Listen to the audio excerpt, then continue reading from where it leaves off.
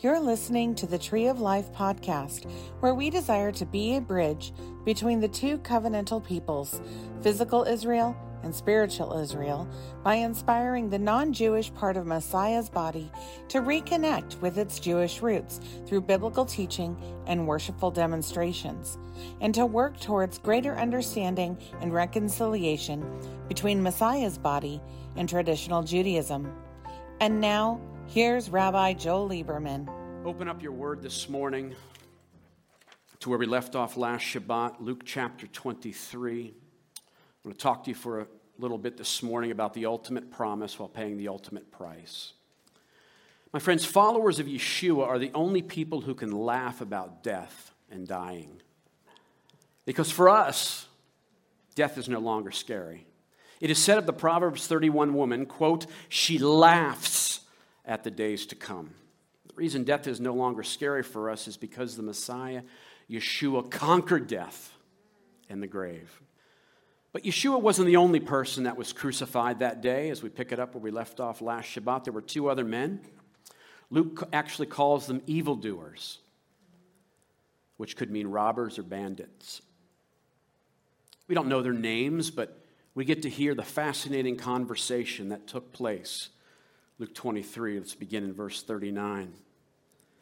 One of the evildoers hanging there was jeering at him, saying, "Aren't you the Messiah? Save yourself and us." But the other one, rebuking him, replied, "Don't you fear God, since you are under the same sentence? We are getting what we deserve for our actions, and rightly so, but this one has done nothing wrong." And he said, "Yeshua, remember me when you come into your kingdom." Yeshua said to him, "Amen. I tell you, today you shall be with me in paradise." Conversation with criminals. These three execution stakes at Golgotha can teach us many lessons, I believe. For instance, one of the execution stakes next to Yeshua could be called the stake of rejection. The execution stake on the other side of Yeshua could be called the stake of repentance.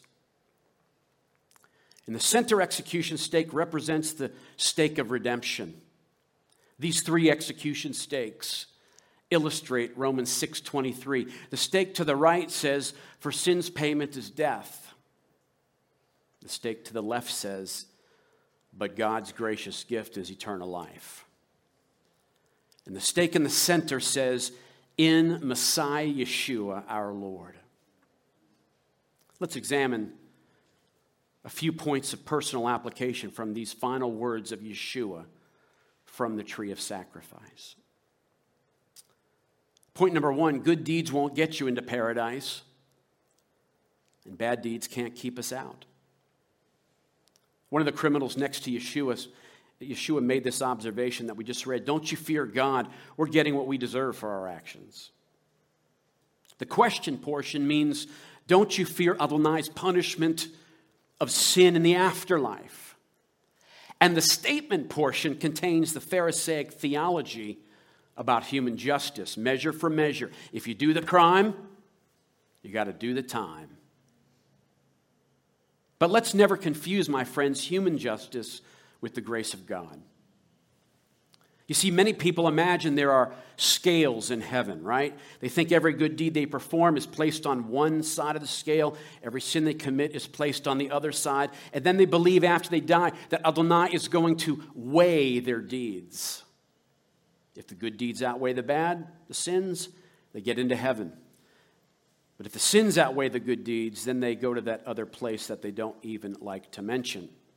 But what's wrong with that picture? What's wrong with that picture? Maybe somebody can go outside and tell them to do some weed whacking in about an hour.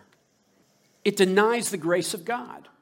Let's consider the criminal on the execution stake that I've called the stake of repentance beside the Messiah once again. He was guilty, right? The preponderance of evidence was against this guy, but just before he died, this criminal was saved from eternal separation from God in the same way that you and I are saved. By grace, right? Through emunah, through trusting, through faith, not by works. Now, you may think you've done a lot of bad stuff in your life that won't allow you into God's paradise, but God's grace is greater than all of our sin. As the song goes, His grace is enough. Point number 2, the only way to make a reservation in paradise is through Yeshua the Messiah. Salvation is by what? Chesed, it's by grace. That's God's part.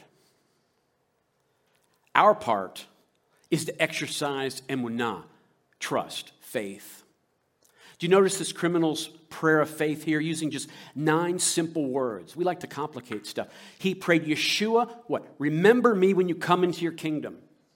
Perhaps he hoped somehow that Adonai might intervene and miraculously rescue the Messiah from the execution stake and then bring in the Messianic kingdom. And at the same time, this criminal gives us a very simple ABC pattern, if you will, for making a reservation in paradise. We must, A, admit that we are sinners. The criminal admitted he was guilty, yes, that he deserved to die for his crimes. We must believe, B, thank you, April, that Yeshua can save us. Matthew's account tells us at first both criminals were insulting Yeshua, but something happened that caused this one man to trust in him. I believe that when he saw Yeshua was dying and heard what he was saying, he changed his mind about Yeshua. He made teshuvah. The criminal came to the place where he said, this one has done nothing wrong. Have you come to the place in your life where you believe that Yeshua is the perfect Son of God? He's done nothing wrong. And finally, C, we must confess Yeshua as our Lord. This man not only made a profession of faith, he prayed a prayer of faith, didn't he? He said, Yeshua, remember me when you come into your kingdom. Let's examine that statement for a moment. First, the criminal had to believe that Yeshua had a future in which he could remember him, right? Next, he believed Yeshua would have to have a kingdom. Remember, at that moment, the criminal, think about it, he's praying this prayer. How many of you know Yeshua did not look at that point like a king? He had been beaten, as we looked at 2 weeks ago and last week. He'd been battered. He'd been bloodied. And by human standards, there was no basis to believe that Yeshua was even going to survive the tree of sacrifice, much less head up a kingdom. My friends, in order to make a reservation in paradise, we must make the same confession. The scriptures say, quote, for if you confess with your mouth that Yeshua is Lord and believe in your heart that God raised him from the dead, you will be saved. Have you done that? But you also have to let Adonai know that you're serious. How many of you know he requires your life? The thief on the execution stake was placing his entire life and future in the nail-pierced wrists and ankles of Yeshua. And number 3, the promise of Yeshua confirms our reservation in paradise. The master assured the convict of a different type of rescue here by answering him this, Amen, I tell you, today you shall be with me in paradise. In keeping with Pharisaic Jewish thought, Yeshua anticipated that at the moment of death, the soul of man leaves his body and departs to one of 2 possible destinations, of reward or punishment. According to the Pelishim, the Pharisees, the souls of the righteous wait in paradise for the resurrection of the dead, at which point they will be returned back to their bodies. What or where is paradise? Simply stated, paradise is heaven. The word actually means beautiful garden, and it's found only 3 times in the Brit Chadashah, in the New Covenant scriptures. Yeshua used it here, and he uses it again in Revelation 2:7. Quote, to the one who overcomes, I will grant the right to eat from the tree of life, which is in the paradise of God. And then in 2 Corinthians chapter 12, verses 2 through 4, Shaul uses the word paradise when he writes, quote, I know a man in Messiah. 14 years ago, he was caught up to the 3rd heaven. He was caught up into paradise. Yeshua promised the criminal what? Today you shall be with me in paradise. Yeshua wasn't talking about some future event. He was talking about today. You see, after a follower of Yeshua dies, there's no waiting period. There's no purgatory. It's not in the Word of God. There's no waiting period. We get to be with Yeshua immediately. This is confirmed with Paul's words to the Kehilot, the congregations in Corinth and Philippi as well. My friends, have you ever thought about the fact that these two thieves died the same distance from Yeshua? But one died trusting, while the other died rejecting Yeshua, right? That should serve as a warning to all of us that one can be close to Yeshua and still die without trusting Him. How can two people be in the same room, hear the same good news, one comes running to Yeshua while the other person just walks away unchanged? It's a mystery to me how anyone can see the tree of sacrifice and not give their heart, not give their life to Yeshua. But we know that the same sun that melts ice will harden clay. Let's read on in the text. Verse 44. It was now about the 6th hour, and darkness fell over the whole land until the 9th hour, for the sun died out. The gospel record tells us Yeshua hung on the tree of sacrifice for 6 hours. He was crucified at 9 in the morning, the 3rd hour, from 6 a.m. sunrise. And he died at around 3 p.m., the common time for the communal offering by the Kohanim in the temple. How much more so on this holy day of Pesach, as the Levites were preparing the animal sacrifices of the national Passover lamb. At the 6th hour, high noon, suddenly there was, listen to this, complete and sudden darkness.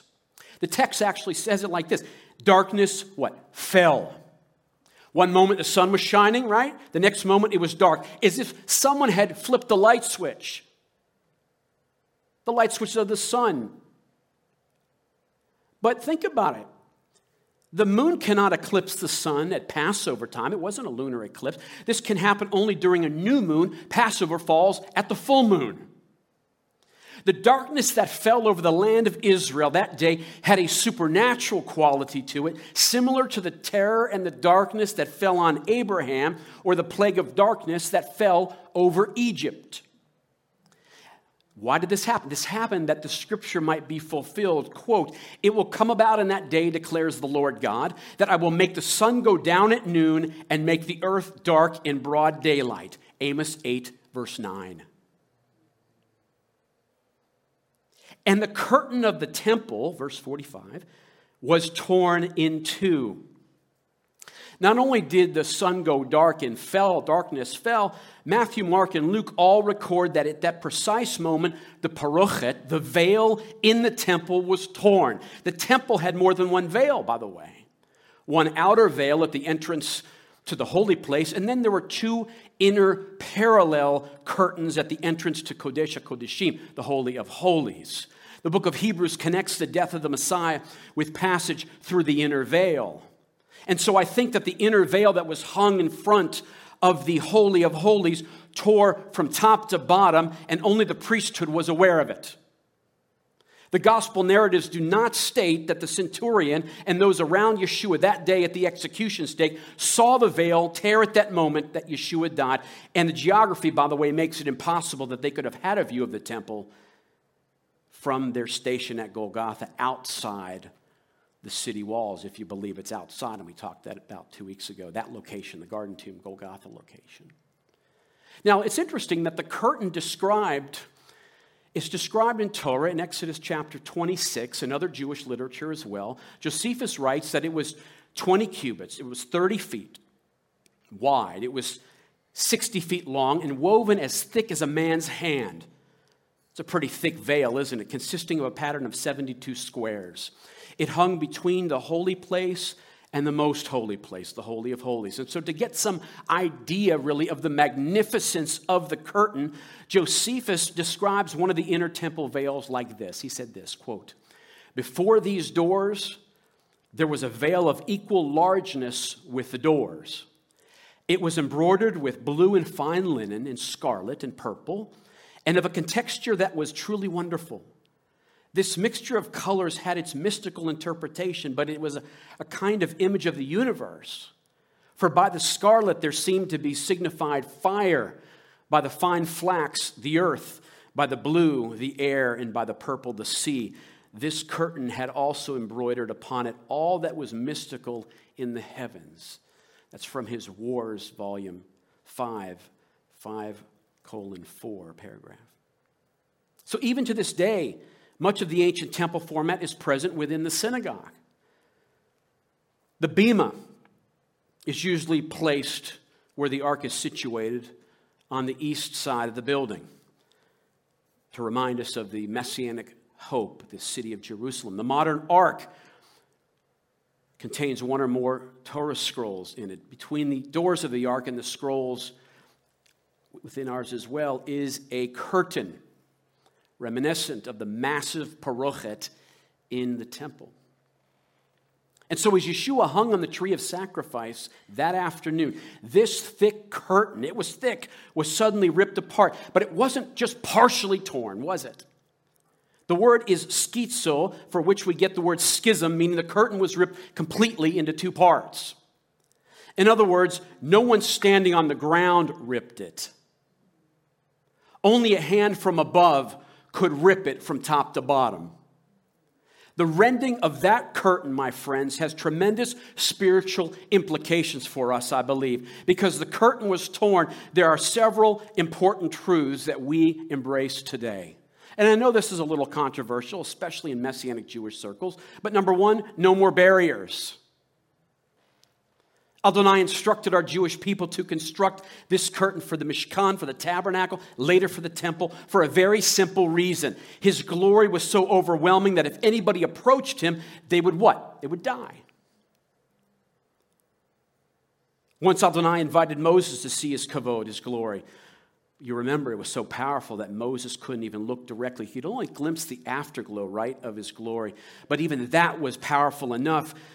As Moses comes down the mountain looking like his face, he didn't put like 30 block on his face, man. It was sunburned. The temple was a series of barriers. It was a series of walls. If you weren't a Jew, you could only go into the court of the Gentiles. If you were a Jewish woman, you had to stop before you came to the court of the men. If you weren't a priest, you couldn't enter the court of the priests. Only a few priests were then allowed to even enter the holy place, which was the room outside of the Holy of Holies. And on Yom Kippur, the Day of Atonement, the Kohen Gadol, the high priest, would lift the corner of this massive set of parallel curtains and slip into the Holy of Holies, by the way, with a lot of fear and trembling. And once inside, he would take the blood of a lamb and sprinkle it on the seat of the Ark of the Covenant. He was there as a representative of our Jewish people to seek forgiveness on their behalf. But when Yeshua died on the tree of sacrifice, the rending of the temple's inner veil of parallel curtains was torn. Adonai was in essence saying, there will no longer be any more barriers between you and me. Now you and I can approach God freely. No more sacrifices. The priests had slain thousands of bulls and lambs in the temple area. The temple was built on Mount Moriah, where centuries before we know Abraham had prepared to kill his only son, Yitzchak, Isaac. And God provided a ram as the substitute. And on that very mountain, think about it, a virtual river of blood had flown down the slopes to seek forgiveness of sins all of these years. Yeshua died as the Lamb of God. There's no need anymore for animal sacrifice. Now, we may see some in the millennial temple, not for sin, but in remembrance of what Yeshua did. But aren't you glad that you didn't have to walk in the tree of life this morning and bring a goat or bring a lamb to be killed here? The Lamb of God has already made the perfect sacrifice for our sins. The writer of Hebrews puts it this way, quote, the Torah had a shadow of the good things to come, not the form itself of the realities. For this reason, it can never, by means of the same sacrifices they offer consistently year after year, make perfect those who draw near. But in these sacrifices is a reminder of sins year after year. For it is impossible for the blood of bulls and goats to take away sins. By his will we have been made holy through the offering of the body of Messiah Yeshua once for all. The curtain was torn in two. Shows us we no longer need a temple in which to make sacrifices. Why? Because Yeshua made the final sacrifice for us when he died on the tree of sacrifice. That's not negating a third temple, but no more sacrifice for sins is needed because of Messiah's sacrifice. And finally, number 3, no more mediators. As I mentioned, the average Jewish person could not just stroll into the Holy of Holies. They needed a priest to go for them.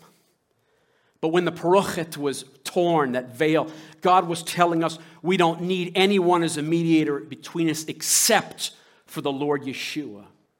The curtain was torn open so we could approach Adonai on our own. You don't need to confess your sins to anyone, my friends, except Yeshua. He is our Kohen Gadol. He is our high priest. And through him we have access to the creator of the universe. Paul writes this, quote, "For there is one God and there is one mediator between God and men, a human, Messiah Yeshua." The writer of Hebrews likewise records this, quote, "Therefore, let us draw near to the throne of grace with boldness." And Yeshua, verse 46, crying out with a loud voice, said, "Father, into your hands I entrust my spirit." When he had said this, he breathed his last. Enduring hell as Yeshua breathed his last. This cry to the Father must have come from the incomprehensible depths of his spirit, as his suffering was unique among men. For the first time in eternity, the Son would be separated from the Heavenly Father as he took upon himself the sins of humanity. In those moments, he endured hell for me and for you. There are at least several ways that he did this on the tree of sacrifice. He experienced torment beyond belief. Hell is a place of torment, isn't it? Not many preachers and teachers talk about hell anymore. Many people have decided hell is simply just a figurative place and can't be taken literally.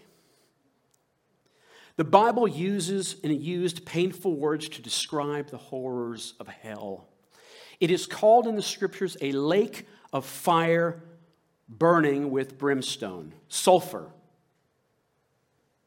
Early in our study in chapter 16, Yeshua told about a rich man who died, right? Woke up in Hades, and said, "I am tormented in this flame." I take the scriptures literally, except where there is obvious symbolism used, and then I look for the literal truth behind the symbol. I believe hell is a literal place of literal fire, but if fire is the symbol, then the literal truth behind it is that it is a place of torment. On the tree of sacrifice, Yeshua experienced excruciating torment. In the last 2 messages, we've examined the physical pain of the scourging and the act of crucifixion. But the worst torment Yeshua experienced was that his soul was soiled with the filth and the foulness of sin. Imagine an innocent, pure soul being contaminated with the horrible garbage of the world's wickedness. It's almost too much to even understand and comprehend. Hell is not only a place of torment, it's a place of separation from Adonai. You see, the worst thing about hell, believe it or not, is not the fire. Its horror gets aggravated because it's a place where people are alienated from the loving presence of God. As Yeshua was hanging on the tree, he experienced that separation, that alienation from his Father. He cries out in Mark's gospel, my God, why have you forsaken me?" This is such a mystery, we can't totally comprehend it. It's beyond the capacity of our tiny minds to grasp, but this much we do know and we can know. From the beginning of the beginning, Adonai the Father and God the Son had been perfectly united. Yeshua said, "I and the Father are one." But for those 3 hours on the tree of sacrifice, Yeshua, He experienced a temporary break, if you will, in that perfect oneness. Yeshua is eternal. He is God in the flesh with no beginning and no end. He experienced for us in a temporary, short window of time, 3 hours, that we, being finite creatures, would otherwise have experienced for all time, eternity. That's extreme love. Not only is it a place of torment, not only is it a place of separation from Adonai, hell is a place of darkness. Many people laugh and make jokes about hell. They don't really believe in hell. But if hell exists, it's just going to be one wild party, right? They think there'll be plenty of great music there, plenty of other people to party with, but Yeshua said that hell is a place of extreme darkness where there is weeping and gnashing of teeth.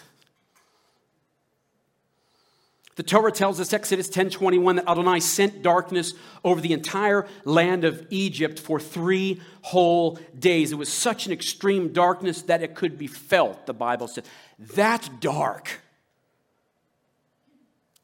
The rabbis taught for years that the darkening of the sun would signal Adonai's judgment against sin. This darkness is a divine object lesson about how much God abhors sin. God's judgment fell against sin at the tree of sacrifice, and Yeshua was innocent. Yeshua breathed his last. The word for the last breath literally means the spirit going out.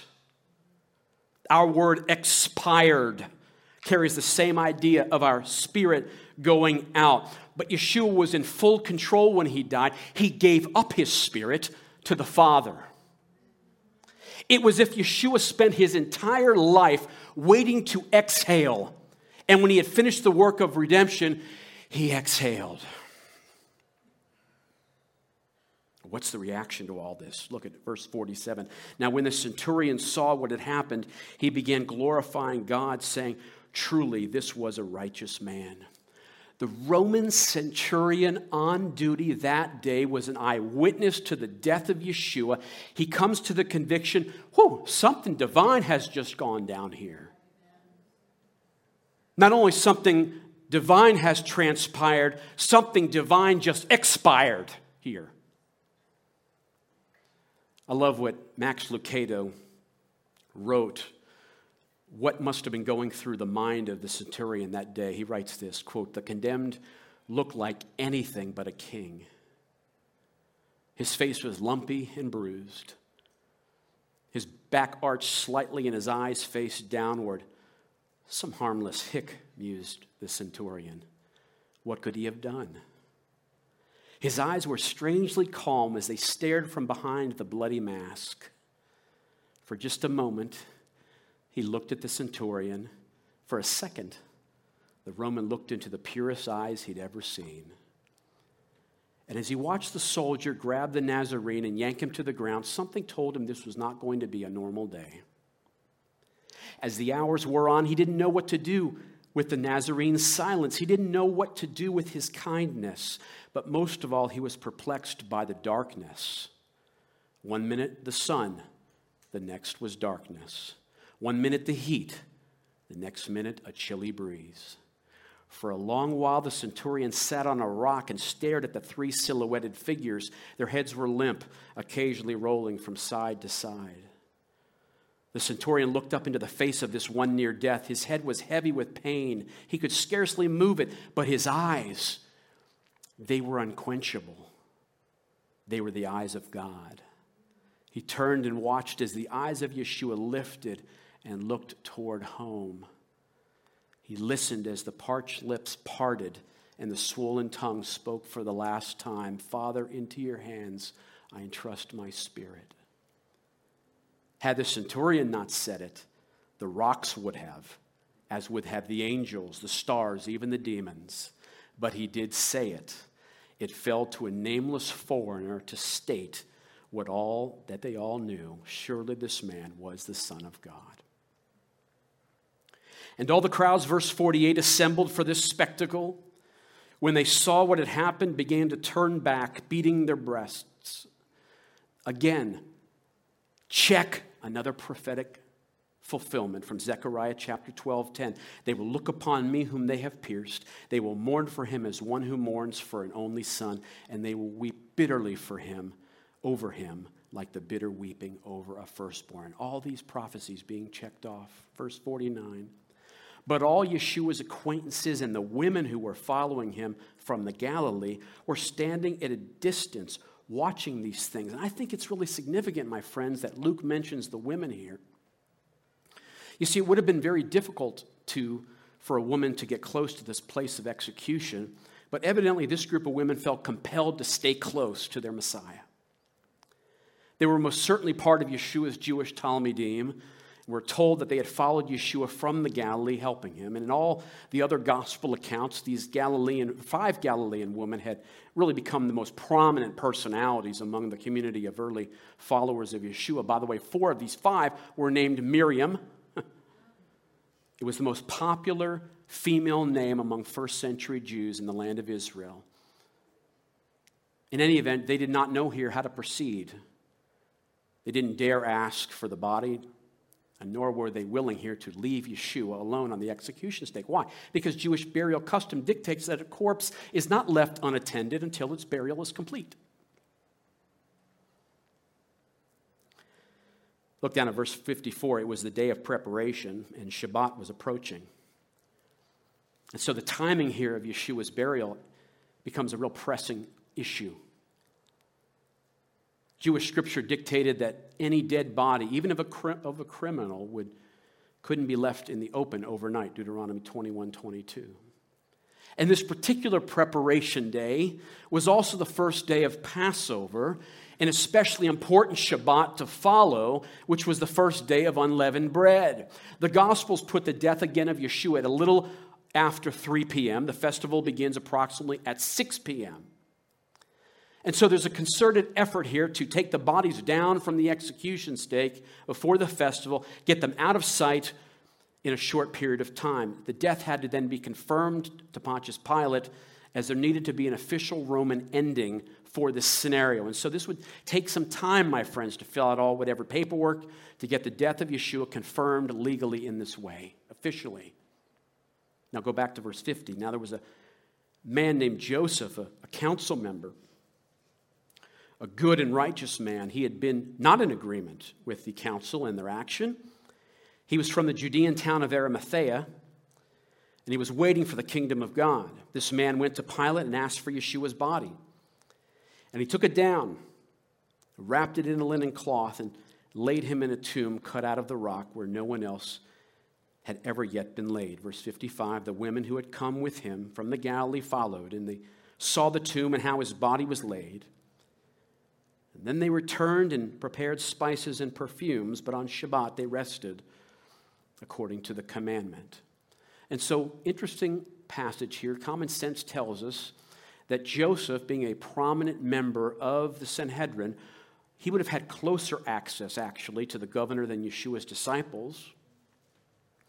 Roman law normally handed over the bodies of executed criminals to the next of kin, but not if they had been executed for sedition. So why then did Pilate hand over the body of Yeshua to Joseph, who was not related to Yeshua, and when Yeshua had actually, in fact, been executed for sedition?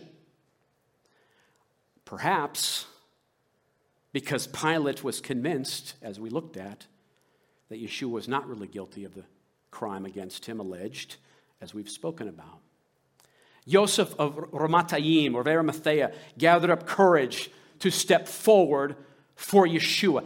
The Bible says here he was a good and he was a righteous man. He was rich. He didn't vote for Yeshua's death when the Sanhedrin voted, and that he was a Talmid. He was a disciple. Matthew 27:57 says he was a disciple, but he was a secret Talmid, fearing his fellow Sanhedrin members. But after Yeshua's death, he no longer remained in secret. According to this passage, Joseph took the body of Yeshua off the execution stake. No doubt he had to have some help doing that by the attending soldiers, for sure. He had to remove those 9-inch railroad spikes, nails. He wrapped them in a linen sheet. Somehow, I don't know how, somehow moved Yeshua the short distance to the nearby tomb. He probably purchased that earlier that morning in anticipation of Yeshua's burial, carefully laid him on one of the burial benches there, perhaps agreeing to come back later and to deposit Yeshua into one of the niches after performing additional rites. It's a fascinating study of the tomb and how the different placements in there of various bodies. Both Miriam of Magdala and Miriam, the mother of Yaakov, James, wanted to anoint Yeshua's body with spices and perfumes in keeping with Jewish burial custom. But the imminent onset, again, they only have 3 hours to do this, of Pesach prevents them from doing that, so they prepared what they could before the holy day begins. And then Joseph closes the tomb's entrance with a huge rolling stone, Matthew 27:60. Quick note here, by the way, by caring for the body of Yeshua, maybe you hadn't thought about this, but Joseph then renders himself, by doing that, ceremonially unclean, Levitically unclean, and disqualified from eating the Passover that evening. Isn't that interesting? He could have sent his servants to take care of the burial of Yeshua and not forfeit his right to eat in the Passover Seder. But the secret disciple of the Master now shows his love and devotion to the Master by personally attending to his body. No doubt Joseph celebrated Passover a month later, as Toraic instruction allows in this exact situation. Numbers 9, verses 10 and 11. April, if you'd come up. My friends, the thing that turned Joseph from being a secret disciple into a bold Talmid seems to be the phenomenal events surrounding the tree of sacrifice. When Joseph witnessed all of this, his mind connected the claims of Yeshua with the Tanakh prophecies of the Messiah, which I've only given you 2 here today. My friends, we can see an application here. For every secret disciple needs to study Slivat Yeshua, the crucifixion of Yeshua. Really seeing and really understanding the tree of sacrifice, in my opinion, will turn any secret disciple into a bold witness for Yeshua. Only true affection for Yeshua will make us bold. And only as we see and understand Slivat Yeshua will affection for Yeshua be awakened in our lives. We tend to think about Slivat Yeshua almost in terms of a physical act of Yeshua giving his life up in such a public, humiliating, and horribly painful manner. But the execution stake, think about this, the execution stake at Golgotha, my friend, was simply a culmination, a final enactment of crucifixion that began from the very time that Yeshua began his public ministry. He was, in a sense, crucified many, many times by his enemies, by the crowds, and even by some disciples. I think it's a mistake to separate the execution stake from the suffering and the rejection and the other pain that Yeshua experienced during his earthly life as he presented the light in the midst of darkness. All the while, darkness is attempting to extinguish that light. It doesn't minimize the importance. It doesn't minimize the centrality of the physical crucifixion as we've seen.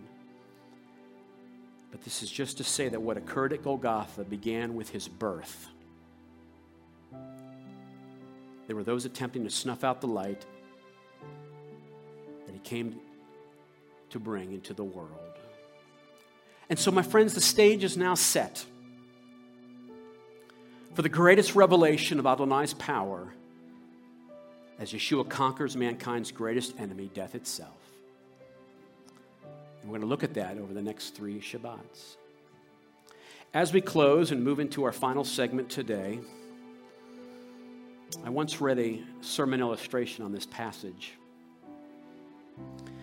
It retells the story that when Andrew Jackson was president of these United States, there was a sensational crime committed where robbers hijacked a federal payroll train. One of the robbers, George Wilson, shot and killed a guard. And after being arrested and tried, Wilson was sentenced to die by hanging. There was a growing public sentiment at that time against capital punishment. And because there were even some questionable details about the crime, President Jackson issued a full pardon to George Wilson. Unbelievably, Wilson refused to accept the pardon. Officials said that he had no choice. Since the president issued a pardon, he must accept it. He still refused. And so the case went all the way up to the U.S. Supreme Court. In 1829, Chief Justice John Marshall made this ruling, quote, "A pardon is a parchment whose only value must be determined by the recipient of the pardon. It has no value apart from that which the receiver gives it." George Wilson has refused to accept the pardon. We cannot conceive why he would do so, but he has. Therefore, George Wilson must die. Wilson was executed by hanging not long after that. Now, you might think, man, Wilson was a fool for refusing the pardon. But he's no more foolish than the thousands, dare I say millions of people around us who have refused the offer of pardon by Yeshua, the Messiah. Today, someone with much more authority than our U.S. president is making you an offer that is hard to refuse. He says you're guilty and you deserve to die, but I'm offering you a full and free pardon for your sins. Will you accept Yeshua if you've not already done so? He is our pardon.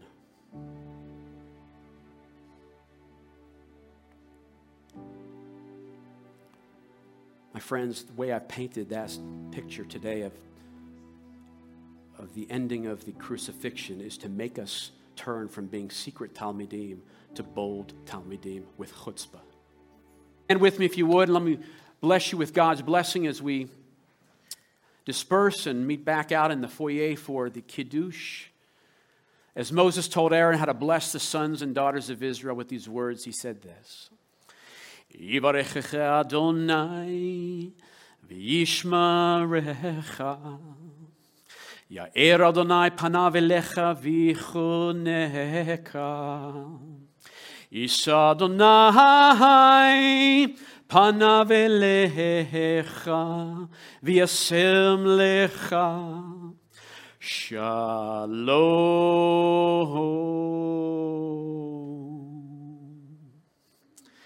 May the Lord bless you and keep you. May the Lord make his face shine upon you and be gracious unto you. May Adonai lift up his countenance over you and grant all of us your shalom. Lord, we need that in these days. The Prince of Peace that passes all understanding. Lord God, he brings peace. He's brought peace to our hearts and our lives. Through all this mishigas that we see in the world, we would be those straight arrows of truth, Lord, because we've spent much time with you. B'Shem Yeshua. Amen. Amen. Shabbat shalom, everybody. Thanks for joining us this week. Make sure to visit our website, treeoflifeca.org, and be sure to subscribe to the show in iTunes, Google, Spotify, or via RSS so you'll never miss a show. While you're at it, if you've found value in this show, we'd appreciate a ratings on iTunes, or simply tell a friend about the show. That would help us out too. If you like this show, you might want to check out our Facebook page, Tree of Life Messianic Jewish Congregation, to see more content, including our weekly live stream. Be sure to tune in for our next episode as we continue to explore our Jewish roots through Scripture.